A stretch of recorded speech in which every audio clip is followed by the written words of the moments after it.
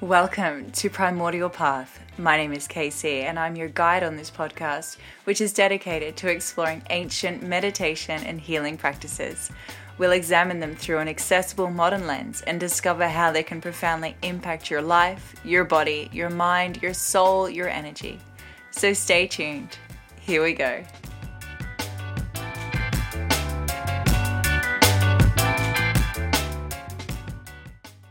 Welcome back. Today we're going to talk about reprogramming your mind. This is such a juicy topic to talk about. So many self-help books are out there which talk about some version of this, and it's been commonplace to reprogram our brains since the beginning of time. But let's begin by looking at this from a modern perspective. Let's consider our brain. Our brain is the most amazing computer that has ever been made. It's a biocomputer that is so complicated that we can't even fathom its complexity. Scientists say that it has somewhere between 10 and 13 billion neurons that analyze, interpret, compare, store, and send information from the outside world and our own bodies. It can process millions of bits of information from hearing, seeing, as well as information from every part of the body every second. Don't forget that every hair has a link to the brain. There are a lot of connections between the brain and every single part of the body. But we're completely unaware of this most of the time because it happens in our subconscious mind. We talked about this previously in another episode.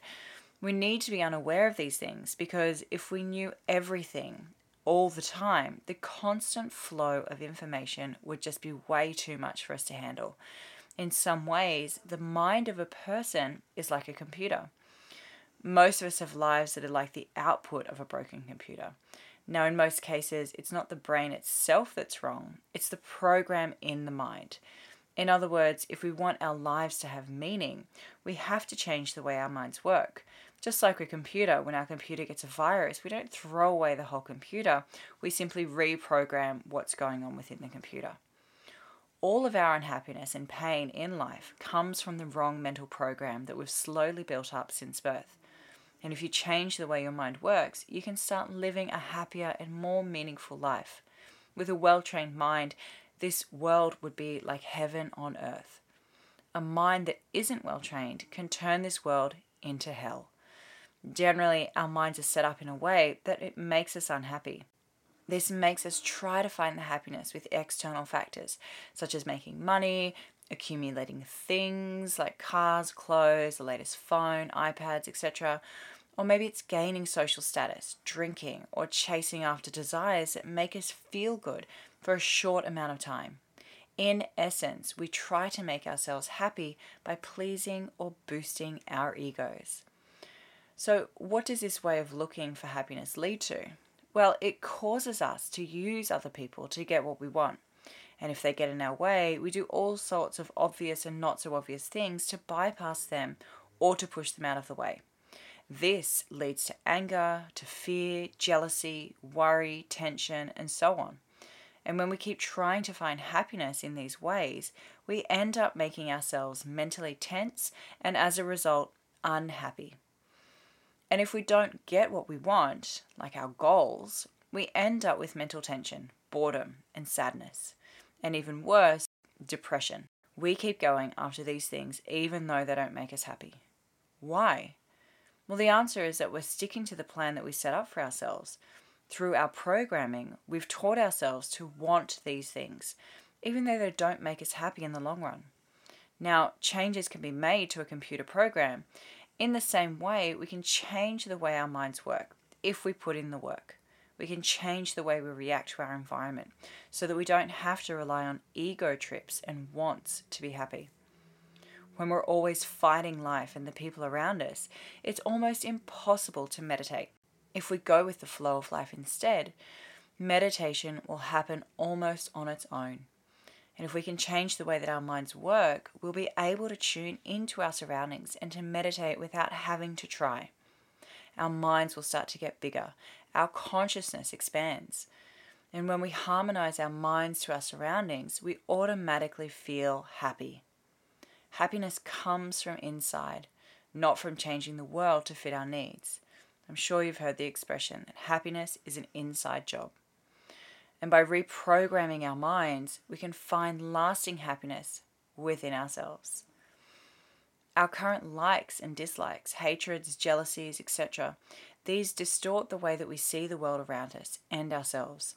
Our mind only takes in and acts on information that fits with how we're programmed right now. In other words, if we feel or if our mental program tells us that everyone outside hates us, then our mind will only accept and let us access information that supports this view.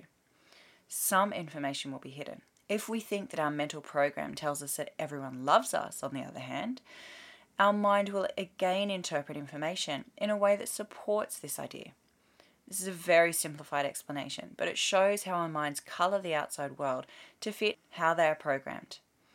Because of how we've been raised, our wants, attachments, and so on, we never see the outside world and other people as they really are. I'm not saying that desires are bad. I'm just saying that they're blocking your spiritual growth and meditative experiences. Indescribable happiness and a higher awareness are waiting for us. All we have to do is reprogram our minds and meditate. So there's a few things to remember here. First, remember that we don't want to change anything about how you live. By reprogramming your mind, we want to change how you relate to the outside world. Second, you need to realize that you can't find happiness outside of yourself. If you've tried for years to find happiness in the outside world and still haven't realized that it's not there, then maybe you aren't ready to make a change. And if that's the case, stop this episode now and come when you've come to this realization on your own. There's no reason for you to change your mind. You won't try to change your mind until you realize that you can't get peace and happiness from the outside world. Just look at the people who have tried everything to find happiness outside of themselves. They never seem to get what they want. It's always like there's this void that they need to fill. And if they do get what they want, generally they aren't happy because there's still a lack or a want for more. Have you ever heard of the expression, more money, more problems? In fact, they tend to lose hope, these people, and become cynical. They start to think that permanent happiness and peace is a myth. Now, the third important thing to remember is that the mind can be changed.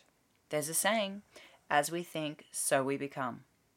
Our minds are set up the way they are now because of what we have thought in the past. The mind is like a piece of clay. It molds itself to suit the impression imposed on it. So if we start trying to think differently, the mind will slowly but surely change. So let's look at an example of how programming from childhood can dictate our actions as adults. Let's say a child lives in a home where the husband gets everything his own way by acting like a tyrant. At the same time, the child might find that he's always at the mercy and whims of others. For example, he wants to go and play with his friends, but his father says no. His mind starts to program itself so that he thinks that power is the only way to do and to get what you want in life. And when he becomes older, he therefore seeks power as a means of attaining happiness. It's the same with nearly all our external motivations in life. They start in essentially the same manner. At the same time, we have the power to get rid of this existing program so we don't have to follow its rules anymore and replace it with a program that lets us live in harmony and helps us grow as people. We can make a future that is conscious, positive, and awake just by changing the way we think. We can eventually try to find the beauty and truth that are hidden inside us. This brings us to autosuggestion. Everyone has things like phobias, complexes, emotional stresses, and so on that makes their minds constantly tense. Now, this is whether they're aware of it or not. And all of these keep the mind from being calm and peaceful, and they get in the way of meditation. We should remember that cliche, as you think, so you become, because this tells us a way to remove these mental symptoms. Suggestion has a lot of strength. If we think negatively about life, it will turn out that way. If we think positive, we'll be more likely to act positively. If we think about getting cancer with enough intensity and belief, we'll eventually get cancer. And the opposite is true as well. If we think we're healthy and healing ourselves, we will be. That's how powerful suggestions or beliefs are. These ideas don't just come from inside the head. They also come from the outside world. In fact, they happen almost all the time because outside events are always affecting our thoughts. When we read a book, it gives us ideas that change the way we act. When we talk to someone, we are always being given advice, even if we aren't always aware of it. Even when we go to the supermarket, think of all the marketing and advertising material that's in our faces constantly. Not just at the supermarket, but everywhere. Everything that comes to mind comes in the form of ideas. People can give you hints by the way they look at you, move their hands, speak, and do so many other things. Using this power of suggestion in the form of auto-suggestion is the easiest way to get rid of all of the things that keep our minds tense and stop negative outside influences from making the mind even more upset. At the same time, we should use auto-suggestion to prepare ourselves immediately before meditational practices. The essential requirement for effective auto-suggestion is the deep need to see the aims and suggestion translated into the desired results. Without a strong need or will, the object of auto-suggestion is unlikely to succeed or materialize. One must want to make a change. If the need is only half-hearted, it can be built up to a higher level of intensity by continually thinking about this subject. As you move along the spiritual path, you'll become more and more aware of the things that bother you. The more you grow, the more they'll show up and rise into the field of consciousness. And as soon as they show up, they should be cancelled out by replacing them with their opposite or by making it clear that they are not so important or needed anymore. Now, since everyone has different problems, you need to figure out for yourself how to solve them and how to come up with your own method. For example, take someone who's afraid of the dark. So since they spend so much of their time in darkness, such as sleeping, this is bound to cause mental disturbances. Their mind will always be tense, consciously or unconsciously. The way to remove the phobia is to realize how ridiculous this fear really is, and to realize that darkness is only the opposite of light. To realize that many other people are not afraid of the dark, so therefore why should we have a fear of the dark, and so on. Constant auto-suggestion in this way will surely remove the fear. These kinds of suggestions are most powerful when the individual is in a state of relaxation. Even a deep-rooted fear is amenable to this type of treatment, providing the individual devotes themselves wholeheartedly to the removal. Eventually, a new, indifferent attitude to the dark, with this example, will penetrate the subconscious and the fear will disappear. The fear will go away when the subconscious takes on a new, less caring attitude towards the dark. Autosuggestion can help with all kinds of problems, fears, and conflicts. All you need is to want to get rid of the problem. Sounds simple, right? But how can a person find out the deeper problem that adversely influences their lives, or that cause them unhappiness and tension, or the ones that they don't even know about? As a person becomes more aware through yoga and meditation, their problems, phobias, fears, etc. will slowly come to the surface. Doing the meditation technique Antar Mauna regularly and keeping a mental or written record of what comes up during this practice is a great way to find these deep-seated emotional and mental tensions. The next step in trying to get rid of mental and emotional problems is to stop bad thoughts and feelings from being caused by outside events and crises. In other words, the mind needs to be made stronger so that outside events don't have as much of an effect on it. The method is to slowly learn to be detached from everything and everyone, known as Vairagya. We'll touch on this in another episode. This doesn't mean you shouldn't become a vegetable or ignore the ups and downs of life in your relationships with other people. It means that even if you love, hate, argue, etc., because of the things going on outside of you, these things shouldn't change you on a deeper level. On a human level, they must make you feel something, but on a deeper level, they shouldn't at all. It's all about how you see yourself. If you see yourself as your body or your mind, then painful or unwanted physical and mental symptoms will have a big impact on your life. In a similar way, if you don't identify with your body-mind connection, but rather with the center of your consciousness, the physical and mental pains of life won't bother you much. We can think of outside things such as ripples on a pond. Ripples stir up the surface of the pond, but they don't change the bottom of the pond very much. The same should be true for a spiritual seeker. Negative thoughts and physical problems shouldn't bother you. Now, I realize this is easier said than done, but if you keep practicing self-awareness, you can get to a place where you're calm and peaceful, even when things are going crazy around you. Autosuggestion is also used to treat and prevent illnesses, diseases, and physical body problems. Strong-willed aspirants have been able to heal even the most serious of terminal diseases, like cancer and leukemia, by willing the body to become whole, strong, and balanced. The best times to use autosuggestions are after meditating, right after waking up in the morning, or right before bed at night. During these times, the mind is especially open to ideas. For a few minutes, simply say the autosuggestion out loud and with feeling. Believe with all of your heart that the autosuggestions will lead to the change that you want. If this is done, the idea can only be a good one. Ideas that aren't given their all are sure to fail. Now, if you're on that side of TikTok, there are plenty of people touting their quick fix affirmations for all sorts of things. Take this with a buyer beware approach. These particular words may be great for that person and their personal needs. However, it would likely need to be modified to fit to your needs specifically. This brings us to self-identification. This is a process of re-identification, which is necessary in regards to ourselves and our surroundings. We get into a lot of trouble in life because we identify with our bodies, our minds, our jobs, or any other role that we play. We identify with things that change over time instead of with a part of us that doesn't change at all, which is the very core of our existence, our soul. If and when we can separate ourselves from our role in our life, our body and our mind, and see them as just expressions in our being, the self, then meditation will be almost a constant and natural process.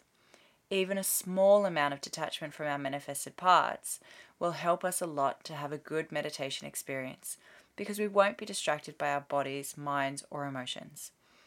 When our bodies, minds, and emotions are all calm, meditation will be a natural, easy, and automatic process. So when asked what they do for a living, most people often say things like, I'm a doctor, I'm a plumber, I'm a housewife, I'm a footballer, I'm a lawyer, whatever. How they answer will depend on what they think is their most important job in life. They might say different things. For example, a woman might say that she's a mother, a wife, and a lawyer by day. But what really matters is what these things do, not what they are. Now let's take an extreme example of how this kind of identification can lead to much unhappiness. Consider an actor. He sees himself as an actor with a great physique, a handsome face, a manly voice.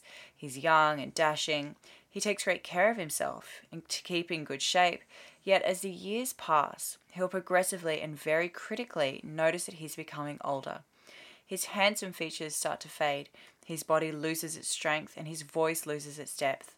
He might even spend many, many hours every day despondently looking at himself in a mirror. He becomes depressed and unhappy because his conception of himself is disappearing. His self-identification with a transitory phenomenon is taking its toll. In many cases, especially with actors and celebrities, this crisis has often led to an emotional breakdown of some sort. And many, as is the obvious cases in Hollywood, not just with actors but celebrities, like I said, in general, is that they resort to plastic surgeries to try and hold on to their youth. Botox, anybody? A similar thing happens to a mother. Her kids will leave her at some point, and again, the fact that she sees herself as mother can cause a lot of unhappiness. The same thing goes for a doctor, a plumber, a housewife, or a lawyer. They're not permanent realities. Have you seen the original Doctor Strange movie? So the main character goes through a period of turmoil when he can no longer be a surgeon. And because of his strong identity with that title, this is what brings on this turmoil. And a lot of that movie is his plight to regain that title back and his fight to do absolutely anything he can in his power so that he can return to that role of doctor. It's a losing battle. Spoiler alert, he doesn't get there. So identification with our body, mind, and emotions is so common and widespread that we automatically assume it's truth. For example, someone says, I'm thirsty. This statement is said with no thought of its significance, yet it's not realized that the I signifies our self-identification, and the I refers to a temporary phenomenon, the physical body. A more realistic statement would be, my body is thirsty. In this way, it would be implied that the body is merely a temporary manifestation of the permanent self, the inner core of existence, the soul. The same applies to our emotions and thoughts. We say, I am angry, or I am depressed, and so on. Yet, it's really the emotional system of the mind that feels these things. These are temporary emotional states which disappear as quickly as they arise. One moment there's a friendship, and then later there's a feeling of animosity. They are not permanent, even though we habitually identify ourselves with these states. We say, I think this, or I think that, or I think that 1 + 1 = 2, yet it's not really I that thinks, it's the mind, and the mind is changing from day to day. It's also not permanent, so how can it be the permanent reality that is I? One day our mind can think one thing, and the next day it can think something else. It's in a constant state of flux. How can we really identify ourselves with it?